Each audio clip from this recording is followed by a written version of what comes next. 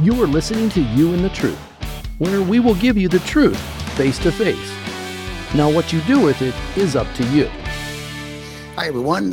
I'm Ralph, and this is You and the Truth, where we bring you face to face with the truth and let you decide. Very interesting subject. But before I get into that, my producer, Paul, has reminded me to remind you to hit the like and subscribe buttons below so you can get future shows and episodes and all this kind of stuff, so you can stay in tune with the truth. So now that I've done that, I know that Paul's going to basically back off. All right. Anyway, folks, it's a pleasure to be here. We've got, first of all, my co-host, J-Rod Z, Jason. How you doing, What's up, Jason? guys? Great, man. We have a special guest today, Tom Gatens, as you see right there in the middle of your screen. Tom is just he's like a walking encyclopedia. So I know that him and Jason are really going to get along, because I feel like the dumbest guy in the room right now, which is good. That's what my father always told me. He says, son, you want to be the dumbest guy in the room. Shut your yapper and listen. So today, these two gentlemen are going to talk about January 6th. I consider it not January 6th, what happened. They're going to talk about that, but I consider the hearings to be a total fiasco. That's how I view it. And I try to stay in tune with all of that stuff that's government, since I don't believe a word that comes out of any government official. I'm an optimist at heart, but I'm a pessimist when it comes to them. So, gentlemen, I'm going to turn this over to you. Tom, we'll start with you. Give us an introduction and tell us what it is that you want to talk about regarding January 6th. Sure. Tom Gatens. I'm just a student of the world. I'm a student of history. I'm a student of politics. And as such, this one has really gotten under my crown a little bit. And so let me just harken back for just a second. When I think of January 6th, this began in November 2020. 2000. November 2000. It started in Broward County, and this was it began with the Gore versus Bush in 2000. The reason this matters, and people are like, "What? How are you connecting those dots, Tom? That's kind of crazy." But this culminated on January 6th with what I would call the American Reichstag. And this is where the history plays into effect here. So for 20 years at that point, the American left has conspired to enslave the American people. And I don't, enslave is probably a pretty bold word, but what I'm going to say is they have tried to deconstruct American education so that they can control via power. The same way, I'm not calling them Nazis, but what I'm saying is the one thing we know about history is that history does repeat itself. And the only way you allow yourself to repeat history is if you deny people's access to knowing what the history is. Bottom line is, what happened on January 6th was a false flag. And all the evidence leads to this. That's why the similarities between 1933 in Berlin at the Reichstag, ironically, that was the German parliament. And here's the parallels are just remarkable. And I'm just going to tap on this for just a moment because it's going to lead us where we are today. In 1921, 23, somewhere around there, after World War I, after the Treaty of Versailles that blamed Germany for World War I, which they were just the surviving party of World War I who lost, these reparations were thrown upon them. A constitution was created, and they became a constitutional republic. That ended in March of 1933, less than a month after the Reichstag fire that took place, that was orchestrated by the National Socialists led by Adolf Hitler, who was the vice chancellor at the time under President von Hindenburg, who was ironically about 85, 86 years old. See some parallels already. Fast forward, what the purpose was, they create this fire to create a bad circumstance. Oh my God, the communists, and they blamed on the communists, and they said Goering at the time, who was part of the police, went and investigated and said, yep, we found out it was the communists who did this. So within a month, it was like February 27th, 26th, 1933. By end of March, they issued these laws repealing civil liberties in Germany. And it was done so rapidly, people had no clue what was going on. Fast forward to January 6th. Everything we've watched from January 6th was purposeful to deny people access to information, to railroad a verdict through, a discourse through. We talked about it off air about how the media is being manipulated, the oligarchs, the tech monopoly is controlling information. I dare any one of your listeners to go online and take a look. Try to Google January 6th and find anything out of the norm, meaning the norm is the Pravda, is the propaganda version of the events. It's hard to find because they control how the information is disseminated in this electronic media.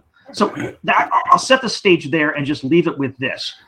After that, fast forward, they decide to create an investigative committee.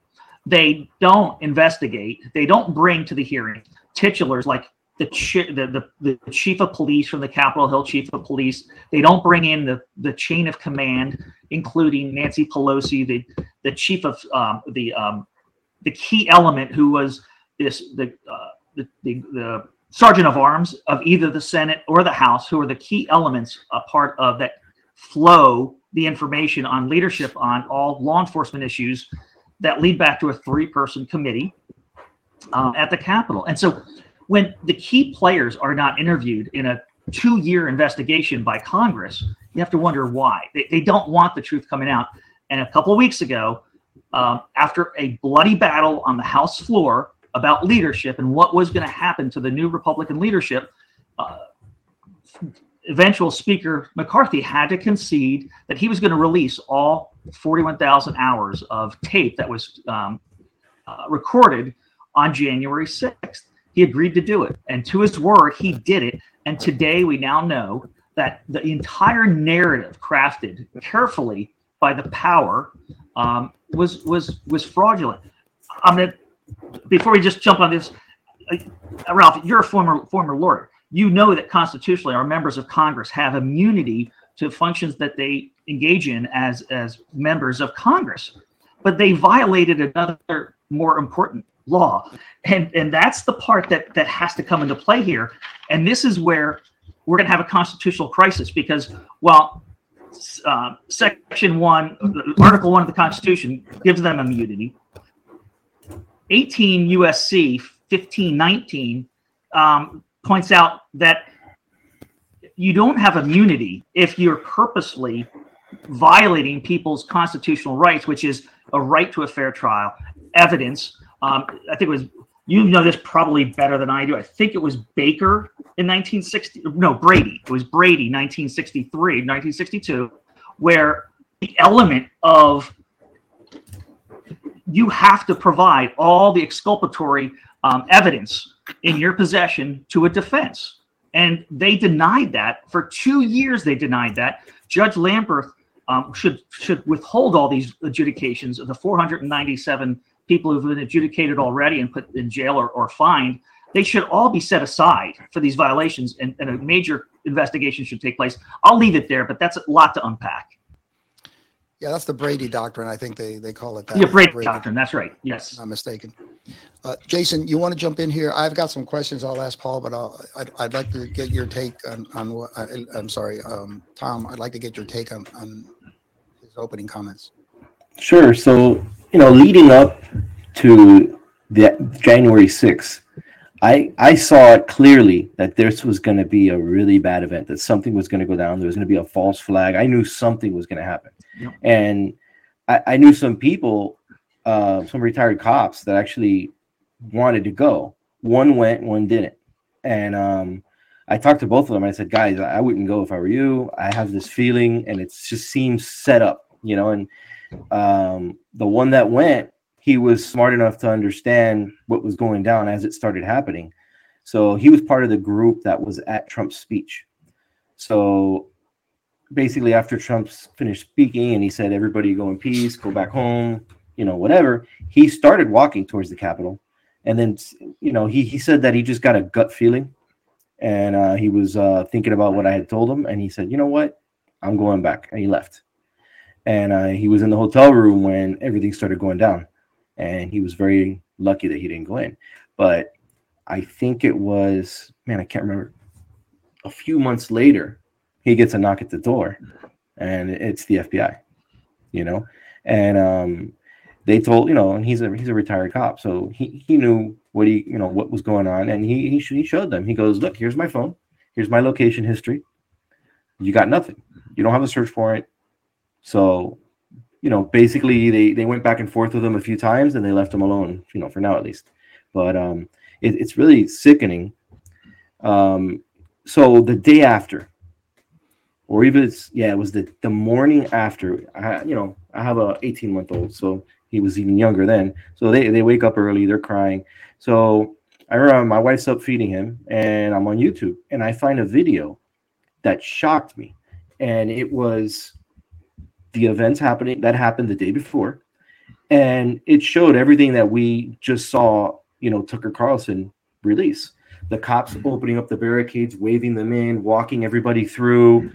I was actually looking for, I'm not going to find it because, anyways, so they showed when Ashley Babbitt was killed, and it was, I know that you're going to talk about that later, but and I'll speak more on that later. But the angles, the cameras, it was very, very strange. There was medics just happened to be right there. Yeah, I knew the fix was in, and I was worried from the beginning that a lot of innocent people were going to get caught up in something. I didn't know what was going to happen. I didn't think it was going to be like this. But yeah, and it just happened again in Brazil. It's almost the same story. Yeah, exactly. So that's that YouTube video. Sorry, let me just finish that YouTube video. So I finished watching it. It was about, I don't know, an hour and a half long. I watched the whole thing. I sent it to my dad. So it was probably like 8:30 at that point. He's not getting the phone. So I'm thinking they're going to block this, so I call him. I talk to him on the phone. As soon as he gets off the phone, he clicks the link. It's blocked. And I didn't have the forethought until I was done watching it. I should have recorded it. I should have screen recorded, But yeah. But there's there's people out there that have to have that. But let me just throw this in, and I want to get your thoughts on this. This is to me, it shows the brazen arrogance of these people with today's social media, with today's phones, with communication. Do they really think, and evidently they do, but that's that arrogance. Do they really think that that everything was recorded, that someday the entire footage was going to come out and it was going to totally destroy their narrative? They had to have known that. It's almost like nowadays you can't get away with anything. Nothing. They must have known that the truth was going to come out. No. Let me just disagree with you for a second. I would love the truth will get out. The truth would get out to certain circles, but keep in mind they control much of the narrative that the average person sees on a given day. Go back.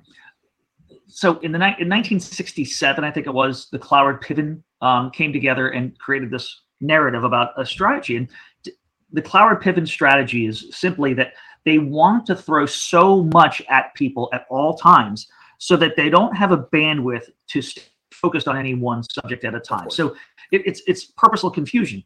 So they know that some of these videos would get out there, but they would never get, because of the cooperation with social media, the cooperation with search engine, analytics, they know that they can suppress this stuff from widespread viewership amongst the population.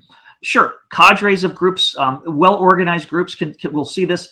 And to Jason's point, right after this happened, I had some of my friends who were up there.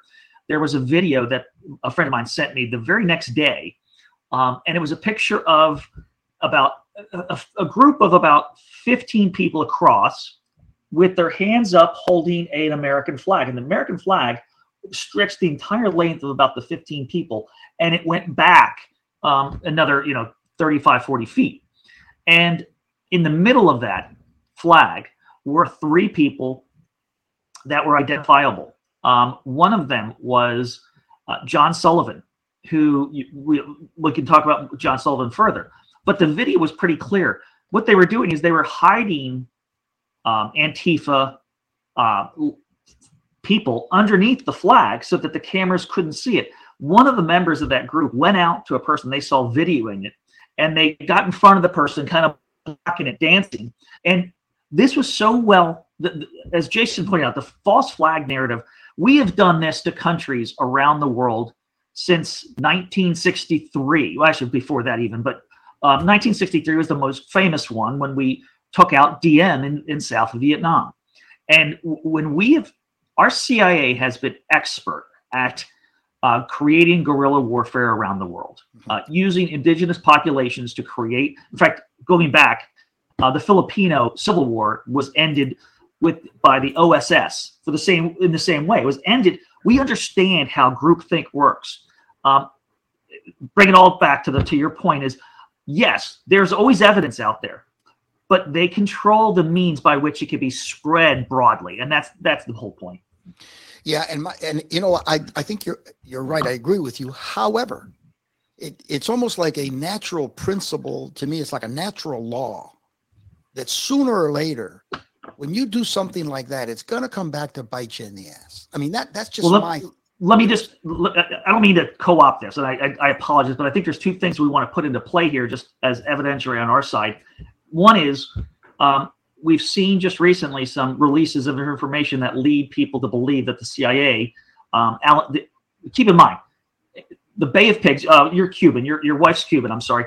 The Bay of Pigs was orchestrated by the United States, right? And so ultimately it failed. It was organized initially under Eisenhower. The election takes place. Kennedy takes over. The Bay of Pigs is happening. It's not going well because the information had been leaked to the Russian authorities, who gave it to the Cuban authorities, so they were prepared for it. We had planes that were going to provide air support. Kennedy called those off during a state dinner. He said, no, we're not going to provide the support. So the large Cuban population in South Florida that did exist at the time, and more importantly, those who had family members who died, were very angry over the circumstance. Allen Dulles was fired over that. There's a strong belief that Allen Dulles was involved with the assassination, ultimately, of Kennedy. The reason I bring this up is, to your point, these players understand that they have powers that we don't. But so what happened to the Kennedy records for the assassination? Well, they were sealed. They were sealed for 50 years. So ironically, this has made no news, but the January 6th committee had made a request to seal all the records and seal all the video for 50 years. Thankfully, that did not end up happening. It did not get enough votes. But think about this. If they had sealed those videos, where we'd be today? We'd be acting like conspiracy theorists instead of having all this evidence that proves that Chansley was not this raving lunatic just because he was dressed oddly, but that he was largely innocent. And most importantly, he reads Trump's text or message that was sent saying, "Hey, go home. This is a bad situation. Go home, everybody. This is wrong. Do not go into the Capitol." And this was after the fact that the narrative that came out was that Trump was in the White House ignoring this. No, he sent out this message. And even Chansley himself was reading this to a bunch of crowd through a megaphone. And that evidence was denied to every one of the defendants, and denied to Judge Lamberth, and denied blocked by the committee itself. My point is, they control the narrative and they try to seal the narrative. Yeah, and I agree with you. However, my counterpoint to that is that nowadays it's just so difficult to keep things under wrap. Now, it may not reach that portion of the population that feeds off all this crap they're being fed every day, but it reaches a certain number of people, enough people to get to have an uproar on this. And look what's happening. Jason and I did a podcast I think it was last week, where we talked about social media and the fact that it was developed to control people. It wasn't developed to communicate all this. Correct. It was developed. However, the problem with social media is the same weapon they developed to control people is now the same weapon that's being used against them. Mm-hmm. Because when you have something like social media that is now, I mean, it's just like worldwide. It's in every crevice. Even people in Cuba, they have access to the internet. And some of the crap, my wife watches this every day, and I say, how the hell do they get it? It's impossible to keep something under wraps in today's day and age, because these people that do harm, Tom, these people, these radicals. I'm not going to say Democrats. It's not them. It's that these fringe groups that do harm. These people, they don't. It's just like the criminal. I represented a bunch of criminals when I was practicing law. You know what the thing is? They never think they were going to get caught. When they were doing their stuff, they never thought they were going to get caught. They thought they knew everything, and most times they did. They knew more about the law than we did as lawyers. Yeah. But you see, but back then it was back today. Today you can't do anything, Tom. Sooner or later it's going to come to light, whether it's on a huge scale or not. But so here's my question. This committee, this January 6th committee, they really think they were going to get away with this crap in the long run? What was their objective? Was it a short-term objective? What was their objective, Jason? No, it's a long-term objective. And Jason, I don't want to block you out here. You have some commentary. Yeah, I was just going to say. So I think we're splitting hairs. We agree that so it was Brandeis who said the greatest disinfectant is sunlight, right? Right. And so, and to your point, and you're exactly right. We have truth on our side, which is the very purpose of this show. We have truth on our side, and truth will win out. We are men of faith, and we know that ultimately truth will win out. But it's not going to win out without our effort. It's not going to win out just because it's true. It's going to win out because we coalesce together with truth, and we use it as our badge, our brand, our goal, our life. But the point is, if we don't keep fighting, and this is what it's all about, if we're not always vigilant, as Thomas Paine wrote, if we're not eternally vigilant, then we will lose this republic, just like Germany did. But you're right. But go to the search engines. You're not going to find this stuff. Think if Elon Musk didn't have this virtue that none of us believed he had this virtue 2 years ago. But him buying Twitter and recognizing that tyranny is worse than the power that he was possessing in other areas of his life, right? I mean, this guy is a remarkable man. He's not Jesus Christ. He's not perfect. He's gonna make stupid mistakes, and he's gonna have some greed and jealousy on his part. But thankfully, he has enough grace within him that he realized that, to your point, that truth is more important out there. And the Twitter files have helped disclose how the left has operated. By the way, remember, go back to February 2021 when Time Magazine, this is how arrogant, and thankfully, to your point, the arrogance of criminals is their greatest demise, and that's Satan's spawn, right? And so in February of 2021, Time Magazine did the expose on how the left secretly, and it wasn't just the left, it was actually how the bipartisan effort to unelect Donald Trump took place. And they kind of spilled out how they corrupted Pennsylvania election, how they corrupted Wisconsin, how they corrupted Michigan, how they corrupted the various elections in Arizona. And they kind of gave us not all the information, but they were so proud of their effort. They wanted to brag about it, which is what criminals do, right? The jail room confession or the prison confession that happens. Thankfully, their arrogance is their demise, because the truth will win out, but it requires our vigilance. We can't let the truth be its own fighter in this. We always have to be vigilant, and we have to have people who are courageous in doing so.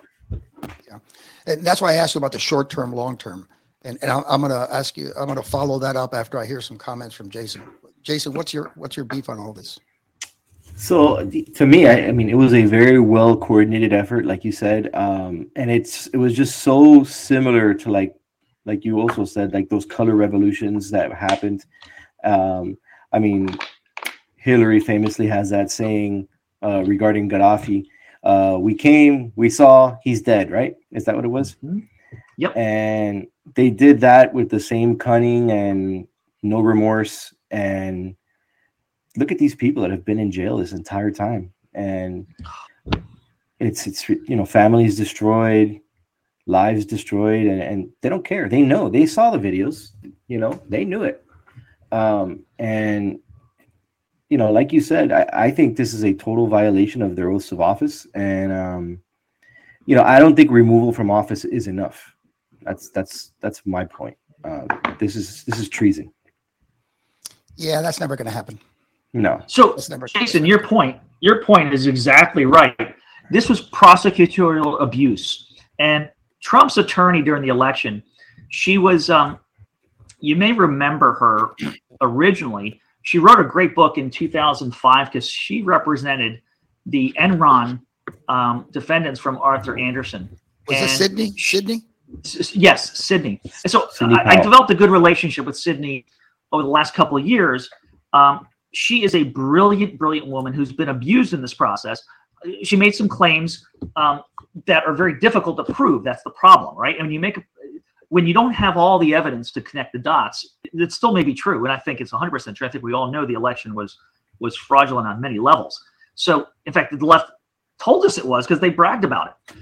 But my point is prosecutorial abuse, as Jason pointed out, is the thing that will hopefully get these 470 plus defendants who are in jail right now. In fact, if Judge Lambert was worth his weight in excrement, the first thing he would do is set aside every one of those convictions and require them to now be retried by this administration. Think of what the chief prosecutor from the Department of Justice bragged on TV before he even had his first case. He said, we're going to beat them up with shock and awe, right? And this is not, that's careless language, right? No, you beat people, you beat criminals up with the facts. You don't beat them up with shock and awe, you beat them up with the facts, because the power of government is endless. When they don't spend their own money. You are an attorney. You have a limited defense if you're a defendant because of the ability to pay, but the government has endless expense to use against you. And that's where the law needs to be balanced. And Judge Lambert should set aside every one of these convictions. Yeah, I don't see that happening anytime in the near future. I'll tell you, you guys remember who David Copperfield is? Oh, yeah. Right? Name another famous magician. Houdini. Yep. Houdini. Well, Houdini and David Copperfield, these guys, they're like babies in diapers compared to our government. Yes. Our government, I did an episode a couple of years ago called The Art of Distraction. These people are masters at distraction. Mm-hmm. Do you remember, guys, you must remember this, at least Tom, I know you remember the movie Wag the Dog? Oh, yeah. Yep. De Niro and Hoffman? Yep. Jason, did you ever see that? Yeah, I did. Okay. I did another episode called From Crisis to Crisis. Mm-hmm. That's a great idea, because remember the baby food factory in Sudan, right? I mean, exactly right. So here's my point. These people do this shit, this January 6th thing. They bring this up. They go through the entire dog and pony show. They don't care. First of all, back to your point, nothing's going to happen. I don't see anybody sanctioning them. Adam Schiff, look at Schiff, all the crap that everything about the Russia collusion, it's all lies. Has anybody said anything about, just sanctioning this guy? It's a joke, and they know that. So what happens is they create this fiasco now. Tucker Carlson brings all this out. I believe that this is going to have a short life, and I'll tell you why. Because people in this country nowadays have a very short memory. You know why? Because very soon they will create another crisis, and people will forget about this. People forget about everything. There's just too much crap being thrown at them. Who remembers 2000 and what was it? The attack on the Twin Towers. Who remembers? September 11, 2001. 2001. Yeah, 9/11. That's right. Who remembers that? Yes, exactly. The families of the people that were killed and stuff like that. Nobody remembered. And that to me was the epitome. So if they don't remember that, you think they're going to remember this crap? See, so this is their game plan. Distraction. They're the masters of distraction. Like these famous magicians say, hey, listen, you know what magic is what? Keep people distracted over here while they're doing this over here. It's the same thing with government. Exactly. And they know this, Tom. So to me, it's like they knew this thing was sooner or later because of social media. It could have been this year, next year, 2 years from now was going to come out. They don't care, Tom, because you're absolutely right. Are way past that. So, kind of like that statement you said, from crisis to crisis. Mm-hmm. I see it. I agree with you, but I see this from attack to attack. So if you look at it, the infection that was released, right? Yep. Bam. That's one. You don't want to say the name. Yeah. So, right. Then you can, because we're not going to go on YouTube, so you can say the name. Oh, I can Chinese say COVID? flu. Yeah. Yeah. You can. Oh, the China virus. Okay, cool. We got China virus, the vaccine to the China virus. Then you have, because of the China virus, we're going to have mail-in ballots. We're going to have this. We're going to have that. Mark Zuckerberg with his drop boxes and money just being poured into these areas. The election rules, having all these people that are dead or they moved away or whatever. Yep. And, they did all of this. So then they cheated the election. And how can you cover that? You can't allow these congressmen to come up and say that they are challenging the election.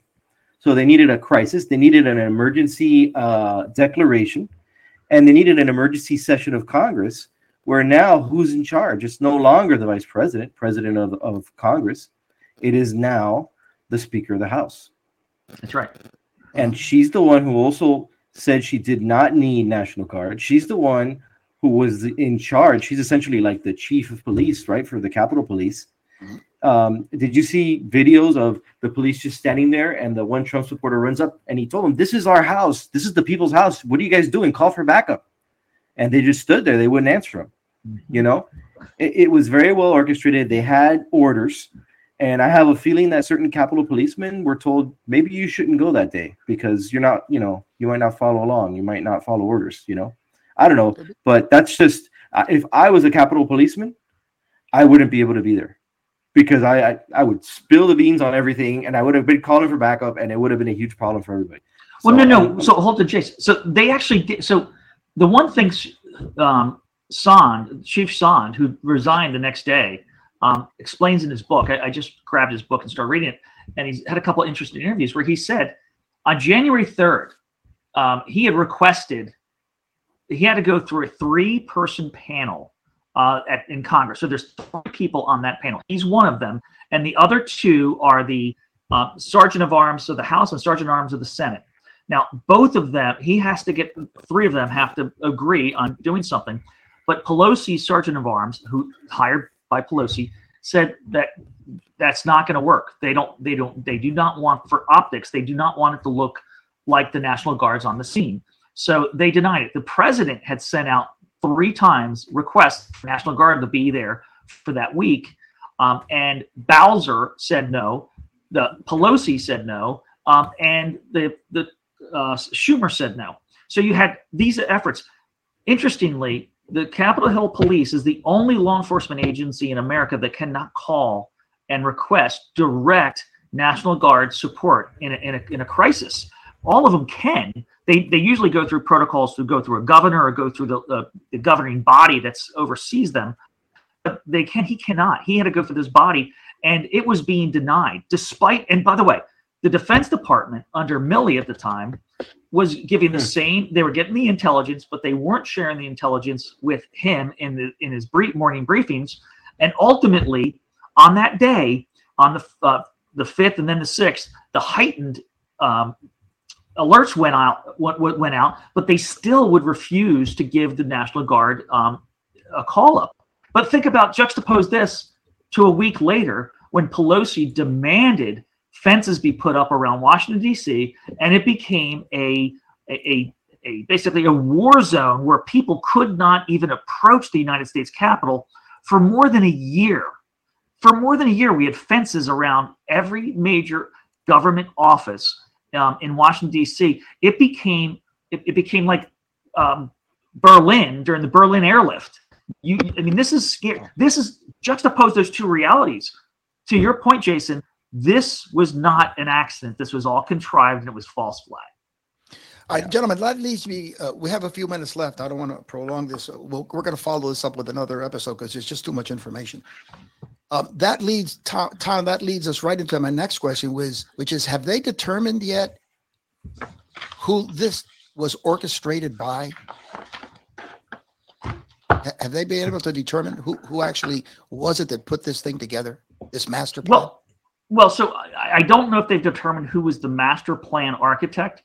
But we do know by chain of command the titulars who had key responsibilities to allow it to happen. So Pelosi and Schumer, because they controlled 2/3 of the ability to stop this ultimately. But it goes even deeper that General Milley controlled the military potential response and downplayed it. We know the Department of Justice at that point. The careerists had the same goals to block the information. And ultimately, it's this deep state cabal, right? And so they seek power. Do we know the other people involved? Well, we kind of do, but hopefully we have a proper investigation to actually name all the names. But these are the usual suspects. I mean, one of my favorite movies from the 90s, The Usual Suspects, or we can go back to Casablanca and get the usual suspects. We know who they are. I mean, Wray at the FBI is just as corrupt as Comey was, and this is the danger we face in America. We're losing our republic because of this American Reichstag. Yeah, well, it's just for some reason the Jeffrey Epstein list just came to mind. Yeah, so you're saying, well, someday we're going to find out. This is why they call me Rat and Ralph, because I'm trying to really hold back. But this is like, yeah. And look at this. Well, someday we'll find out who it was. Someday nobody's going to give a crap who it was. Just like, look at this Jeffrey Epstein thing. This is still hanging around, but that we know who's on the list, but nothing's happened because nothing's going to, you know why? Because all kinds of crap is going on. Mark my words, in the next month or two, there's going to be another crisis. The great historian Paul Johnson said, and this is true, he who wins writes the history. And right now the elections are won by the Democrats because they steal them and they write the history. And we've got, to your point, we still have the truth out there, and we still have people who write good books. We still have people who do good investigations, but ultimately we do not yet have the power to disseminate. But go back to tribalism just for a second. 2 years of one narrative, just like the Russian collusion narrative, 2 years of one narrative is enough to tip the scales of the collective memory. And it's tough to change that, because once people have been, we know this psychologically, once people have staked out a claim to an opinion, it's very hard to move them off that spot. All right, so let me ask you this, though, because this is what pisses me off. The Republicans took control of the House in January, if I'm not mistaken, right? What have they done? You think they've done enough, Tom? Oh, no, absolutely not. They have not done enough. I don't understand that. I don't understand. It's all this, we're going to do this, we're going to do that, they haven't done shit. Tom, they haven't done shit. Well, I think it's only been like 3 months, right? That they actually got sworn in and... Dude, 3 months. This is all they do. This is a full-time job. For at least get some stuff out there to show the people that you're doing something. I just, it's almost like they're playing defense. They're playing defense. Yeah. Well, unfortunately, so one of my mentors in politics was former Majority Leader Dick Armey. I learned a lot from Dick, and to your point, he had a great book called Army Axioms, and one of his axioms was, if you're not on offense, you're on defense. And unfortunately, Republicans have it's a dichotomy. At core of most conservatism is the love of individualism, right, and independence. So harder for Republicans to coalesce in one direction than it is for Democrats, who care more about power than they do in the individual. They care about the group dynamic rather than the individual. So that reality plays itself out here. You get some great Republicans, like Jim Jordan has been really strong, right? And he's been strong from day one. You've got them like that. But as Dick would point out, the problem is, because we are always on the defense, there are cowards, the John McCains of the world, right? John McCain was always a coward. He wanted to be loved by the media more than he wanted to be right. And unfortunately, that corrupts a lot of people. They don't have the stomach to be criticized. They don't have the stomach. And I'll just segue this to the Supreme Court. Think about how weak John Roberts has been on the Supreme Court until he was outnumbered by people on the side who said, you know what, John, you're not going to be able to sway these things to milquetoast rulings. We need backbone. And so thankfully, when we get enough people on our side, then we have the ability to sway these things. The problem with Congress right now is we only have 218 seats. That's not enough to get as much done as we want. So our part of the puzzle is if we had both houses, we wouldn't have had Mitch McConnell because he is a anchor to everything we want to do, not a helpful source. But in the House with only 218 Republicans, we don't yet have enough of a majority of solid, those with testitional fortitude, right? And so, yes, I agree with you. We haven't done enough, but we've done some good things, and that's important. It's at least we're moving in the right direction. Jason? They got the January 6th committee. They got the COVID Origins committee. China. China committee. They declassified those videos, right, that were given to Tucker Carlson. Eventually, they're going to be given to everybody, I think. I would really like to see, and they hinted at it, Marjorie Taylor Greene did, about a committee looking into the money that went to Ukraine. I think that's huge. And yes. We're going to be on Rumble, so I can actually say this. This lab leak theory from Wuhan is, like you said, they're going to pivot to the next crisis or the next talking point.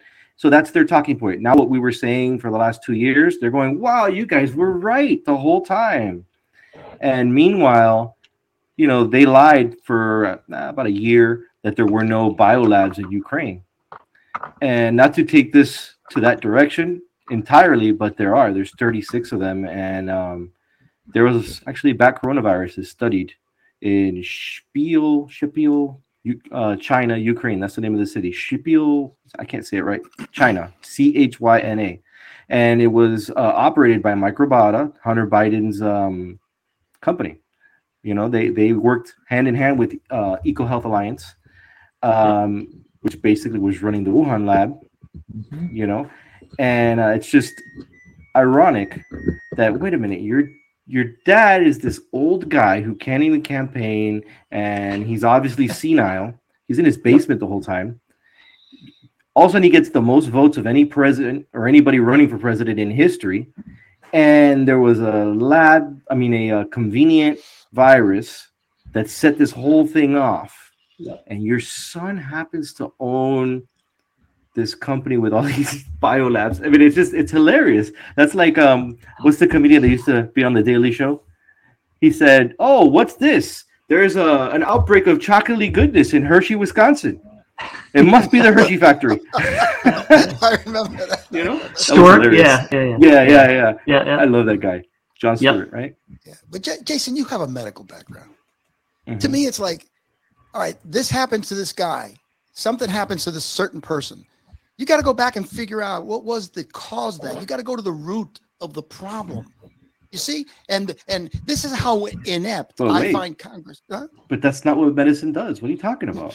That's true. That's true. Oh, your cholesterol's high. Take a pill. Exactly. Oh, your blood pressure's high. Well, here's a different pill.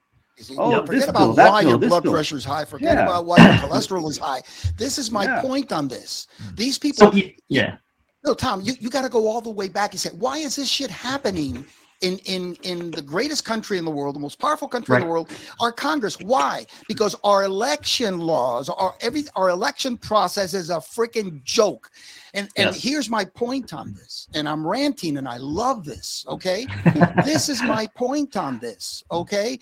Look at all these committees. Oh, it's a committee to investigate this. We'll investigate that, and we'll do this. Why don't you have a committee to investigate election fraud, you bunch of bozos? You know why? Yep.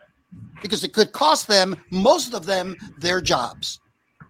Right. So to your point, back. So as Jason said, a pill for this, a pill for that, right? And so the reality is we need functional medicine for our republic. Mm-hmm. And that is, Yeah. again, it goes back to our founding. It goes back to Valley Forge, where Thomas Paine wrote that we need that. I said it already. We need eternal vigilance, because we don't need sunshine patriots, and we have too many of them in the Republican Party who are in Congress. Right? They're limp-wristed. They're not willing to fight. They're not willing to stand up. But we do have some, and we need those eternal vigilant members of Congress. We need more of them. And so, again, for your audience, again, this is all about the lesson. What do we do from here? What we have to do from here is we have to coalesce. We need to make sure that like-minded people realize watching TV at night is not going to save your republic. Playing golf on Saturday is not going to save your republic. What's going to save your republic is caring more about your children and grandchildren than you do about the leisure today. Yeah, but that's not what's sold to us on a daily basis. And the system is designed so that people are so tired at the end of every day that they're just on overload. That's the way I call it. It's on overload, you see. But let me ask both of you this one question, and I'll end with this, and we got to pick this up in another episode because this is fascinating stuff. Tell me, what is the backbone of this country? What makes this country as opposed to other countries in the world? Let me ask you a direct question. Would you agree with me that our system of election, our free elections, is probably the backbone of this country? No. Maybe.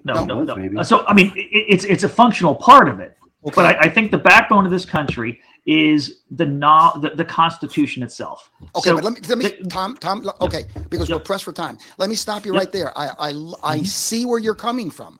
However, if those elected officials that we put in office or that they appoint themselves do not back that Constitution and actually embrace it, then everything falls apart. So to me, it's the election process because we're the ones that pick these bozos. This is why they don't want to investigate so you know what I love? Here's what I love. Oh yeah, well we did we investigated in Fairfax County and yeah, we found 100,000 illegal votes. People were dead. And then people think, oh, they're doing something about it. Oh my God, look, they found election fraud in one little county and shit. Nobody gives a crap. No, because then they say, was it enough to overturn the election? That's what they always add to it. It's almost like you got to go to the root of the problem is these bozos. How the hell, Tom? And this is I apologize, man, but how the hell do these people stay in office for 40 years? You tell me again. So okay, so and then this is the problem, and it goes to your distraction. The reason politicians get reelected is because people have no lasting memory of what happened 6 weeks ago, let alone 2 years ago, right? And so everything's the immediacy of today. But I just going to go back to the Constitution just for a second because this is what matters.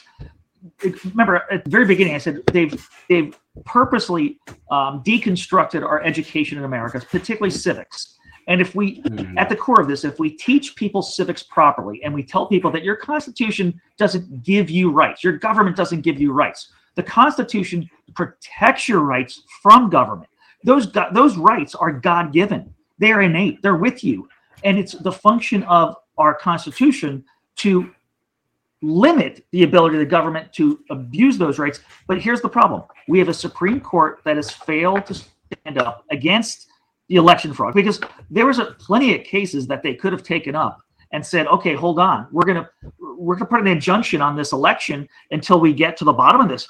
They had the power constitutionally to do it. They chose not to because they were afraid because of the bullyism, the BLM, the summer of 2020 was not about breaking into Walmarts, taking over local police stations. It was about intimidating the power of government, meaning the Supreme Court from doing anything. And that's why during Roe v. Wade, during the battle of whether Roe v. Wade was going to be law, those BLM and Antifa marches were out in front of their houses. It's a game of intimidation. It's thuggery. It's how, and this is what Jason mentioned earlier, this is how these banana republics change governments through thuggery.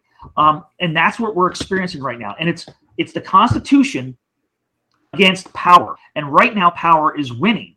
But what we have to do is find enough people to demand that their schools start teaching civics, demand that the institutions of learning start teaching history, demand that civics as a core functional citizenship requirement is where we build our foundation, build our rock of this nation, because this republic's in jeopardy.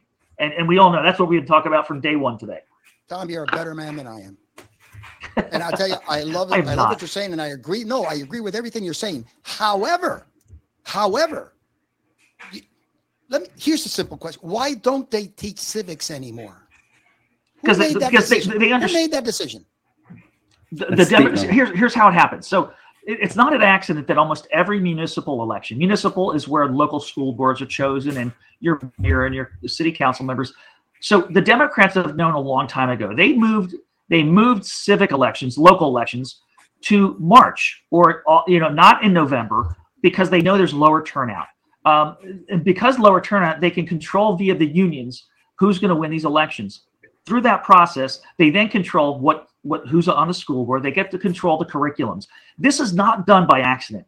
In 1911, Woodrow Wilson prepared, and look at it, it's interesting. In 1911, he prepared alternatives. He said the Constitution is antiquated and outdated. It needs to be replaced. Since 1911, like the Chinese do with this incrementalism, they've wanted to change this country fundamentally, and they've done it incrementally. None of this has been by accident. This has all been purposeful. Of course. Oh, absolutely.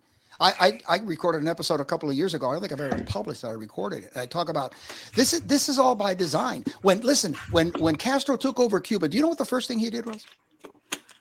He didn't allow people to speak. Number one, he took away everybody's arms. But listen to what he did. He went straight. He's a genius. He went straight to the foundation of everything. He took kids from their homes and he shipped them to the opposite side of the island into intern camps to be educated by government-run schools. And my wife was involved in that. Her father did not allow her to go, but she had kids, her neighbors that went. And when they came back a year later, they were all communists. They hated their parents. You got to hear this from That's her. What's going on in America right now. That's exactly what's going on. Exactly. But they Yes. do it they do it subterfuge. They did it. Take away civics, take away American history, take away all that. That's the way you do it. Now, but here's the thing: who passes the laws that say we're not going to teach that anymore? It's people that are elected, that are appointed. It's the elected officials. You see, this is why a guy like George Soros, look, can you tell me why George Soros gets away with the crap he does when everybody knows the guy's a gangster? So all he needs to do is go to Tom Gatens. I'll just use you as an example. You head the school board in whatever it is, Crappy County, Virginia, and he says to you, listen, can you use $100,000? Yeah, it's like I only make $18,000 a year. Okay, listen, I'm going to put, and then you got to make sure that the board here votes for CRT education. Mm-hmm. And that's how they do it. That's Absolutely. How they don't give a crap what the parents say. Nope. So how do they keep, we keep re-electing these bozos? You see, I could go, I go nuts with this thing. I go nuts because to me, it's just like, so why don't they set rules? If you're going to run, this guy's going to run for House of Representatives, going to run for Senator or whatever. How come they don't set standards for these people? In other words, okay, you got to put all your tax information out there for 5 years. And for the 5 years that you're in office, you got to put every single cent that comes in. You got to sign a declaration that says, this is what I believe in this. I'm going to, these are my standards. This is what the people that vote me in. These people, these politicians, they say all this crap. And then they go, look at Romney. Ralph, hold on. You're 100% right. Let me put some numbers to what you're saying. And this is, we talked about distraction, and here's the numbers. And this is mind-boggling. So in the United States, we have about 18,800 elected officials. Okay. Think about how much media attention we spend on these elected officials. Okay. And then let me do the math for you. So of those 18,000, basically 800, I think it may be even higher than that, but it's roughly about 18,800. So think about this. We have one president who's elected. We have one vice president who's not elected. She's really, or that vice president goes along with the president. So that's one office. Then you have 100 members of the Senate and 435 of the House. So think about that. That's 537 federally elected people. 99% of the media attention we have in this country is spent on those 537 people. Correct. 1% of media attention is spent on the other 18,600, 500, whatever it is, right? So that my point is disproportionately to your point. If we spent enough time focusing on local elections, back during the American Solutions days, Gingrich had a group called American Solutions. I was one of his field coordinators. This is what our goal was to reorient people to local elections, to get local elections out of the municipal March election phase, put it back in November so there's higher turnout, so more people are involved with changing and have vested interest in the outcome of the system. To your point, this is how communism is coming to America. It's coming through the minority, just like it did, by the way, in Russia in 1917, the Russian Revolution, Bolshevik and Menshevik. The Bolsheviks won. The Mensheviks lost in terms of the struggle to win the revolution. Bolshevik, they were the minority. What they did is they manipulated the system, just like Castro did in Castro, to change the system. It takes, as Lenin said, it takes a motivated minority to change a nation. And that's what's happening here. It's not a majority of the people. Majority of the people are like Ranton Ralph and Jason, not like Joe Biden and Kamala Harris and Nancy Pelosi. The majority of people think like you guys do. The problem is they don't have the platform. Yeah, I agree. That makes a lot of sense. Jason, I didn't mean to leave you out, buddy, but No, you guys were doing great. So I have a different take, a very optimistic take on all of this. Unfortunately, we got weak. We had soft times, and those create weak men, and those are the men that are running our government, our country at the moment. Yep. But luckily, it kind of sucks, but luckily, those weak men are going to create a very tough time for us. And because of that tough time, we are going to come out, and these generations that are going through it now are going to come out to be strong or tough men. And, that's our shining light going forward. There's two major battles, or two major sides to the battle right now. You have the Great Reset. They want to reset everything in their own image, right? And we have the Great Awakening. Unfortunately, to fix all these problems, like you said earlier, they need sunlight, right? That's what heals it. So most of these problems people didn't even know existed. And thankfully, those weak men running our country have done such a horrible job that people who really don't even want to see it, they're watching their football game and they peek every now and then at the TV and they're like, I can't handle these talking heads. Everybody's yelling at each other. I'm out, right? Even they know the stuff that we're talking about. It's that big, So this is happening. It's going to get rough. It already is pretty rough. There's train derailments. There's hazardous materials scenes. There's all kinds of things. We got spy balloons and, war. We're sending billions over there. Now we have banks collapsing. And I believe there was another one today. We just did our video a couple nights ago. There's another one today. And this is going to continue to happen. And it's not just happening here because the world's financial system is based on ours. So our banks start collapsing. Theirs are collapsing. So it's going to get ugly. It's going to be rough. But at the end of this, America will be there. America's going to shine through, and we're going to be able to put the pieces back together. But those are the two sides. No, Jason, let me give you support to what you're saying. And Rant and Ralph, you and I have joked about this. We love speaking in front of people, and that's that motivational speech. What you just said there is what I tell these folks, because when I speak to these groups, here's the prescription of why things are horrible today. But then here's the reality of the prescription, and here's the prescription. The prescription is, unlike millennials, this new generation born between 1996 and 2010, 1/5 of them are reading the Bible weekly. So what had cratered, and we thought this was a horrible moment. This is a beautiful moment because now we're seeing the uptick. People, when they have desperation, they reach for something bigger than themselves. And right now, these youth, 1 in 5 of them read the Bible daily. So, Jason, you're right to be optimistic because the future is in their hands. And that's happening around the world, including in Russia. It's amazing. Yep. All over the place. Of course, gentlemen, as you know, I agree with everything you said, but as a trial lawyer, there's always another side, and I always look at, you touched upon it. It's the youth. Think about it. 20 years from now, the kids that are in high school now are the ones that are going to be running this country. You see, this is just like happened in Cuba. That's why everything is going on. It's all distractions. These people are smart. These left-wing radicals. They're attacking. They're going for the jugular, and the jugular is our youth. This is why they want to keep our youth ignorant to the level of stupidity.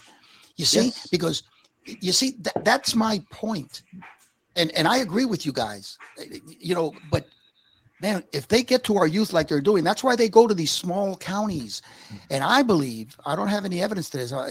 They pay these people off. This is where Soros goes. These school boards, and all of a sudden they start interjecting this shit. 20 years from now, these kids are going to be running this country, running this economy. It scares the hell out of me. They don't know anything. Yeah, it's scary. You see, that's what scares me is the youth. And that's what that's what Cuba did. That's what Venezuela did. That's what all these countries, they go for the youth. You screw up their minds. No, you're 100% right. They've been doing that. We're 4 decades into this American decline in education. I mean, this began in the late 50s when we created education colleges, as opposed to learning math from a person who loved math, or learning English from someone who loved English, learning science from someone who loved science. That's how you learned, Ralph. It's not how Jason and I learned that way too, because I'm 57. But at that moment in time, around 1975, a majority of the teachers started becoming teachers who came out of education colleges, which through the indoctrination channels, right? It was the theory of education, the psychology of teaching, classroom management. You know what classroom management is? Here's classroom management. And this is enthusiasm. You want someone who loves history to teach history. You want someone who loves math to teach math. You want someone who loves science to teach science. And this is the beauty of it, to the point we've cratered. And to your point, Ralph, it's the millennials we have concerns about. But here's another piece. Again, this is why we see sprinkles of God in all of this. Millennials are very socialistic in terms of their social dynamic, economic dynamic. But here's something else they are. They want to be business owners. They don't want to be employees to someone else. And so there's an uptick in entrepreneurism. And this is the beauty. It goes back to the Twain saying, right? When I was 18, my parents were the stupidest people in the world. When I turned 21, I was amazed how much they learned in 3 years. The reality is there's that economic thing. If you're 18 and not liberal, you have no heart, and if you're 45 conservative, you have no brains. And the reality is these people are going to grow up, they're going to be paying taxes, they're going to see the failures of socialism and communism, and they will be that light that Jason was referring to. Christ is the light of the world, right? And these people are starting to move more towards that light.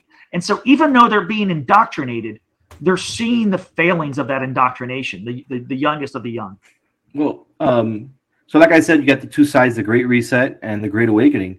Well, the Great Reset is completely funded, controlled, powered by the World Economic Forum, United Nations, with Klaus Schwab, and you have your young global leaders. So what's interesting is those are the bad guys, right? Your young global leaders, those are the bought and paid for politicians. And guess what? Tulsi Gabbard was one of them. And she realized the programming, and she's fighting it now. And that's what's going to happen with a lot of these kids. What I really think is we need to kick the rhinos out, get rid of them and never see them again. But we really need to make the Democratic Party great again.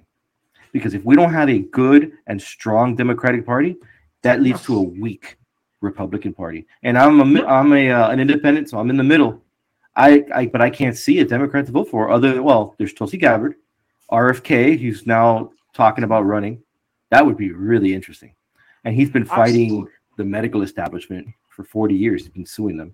So I would love to, even if he doesn't win, if I don't vote for him, I would love to have him there, because he's going to push, everybody in a certain direction that is going to be better for everyone.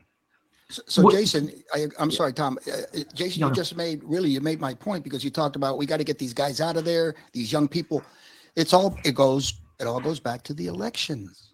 This is why these people don't want to investigate the elections. Most of them would be out of there. They know that. Term limits. You think they're going to pass legislation that there are term limits? Are you kidding me? It's like, well, let me just disagree with you there. So, and I totally agree with Jason that we need a Democrat Party like Daniel Patrick Moynihan, like Ralph Nader, although he was an independent Green socialist.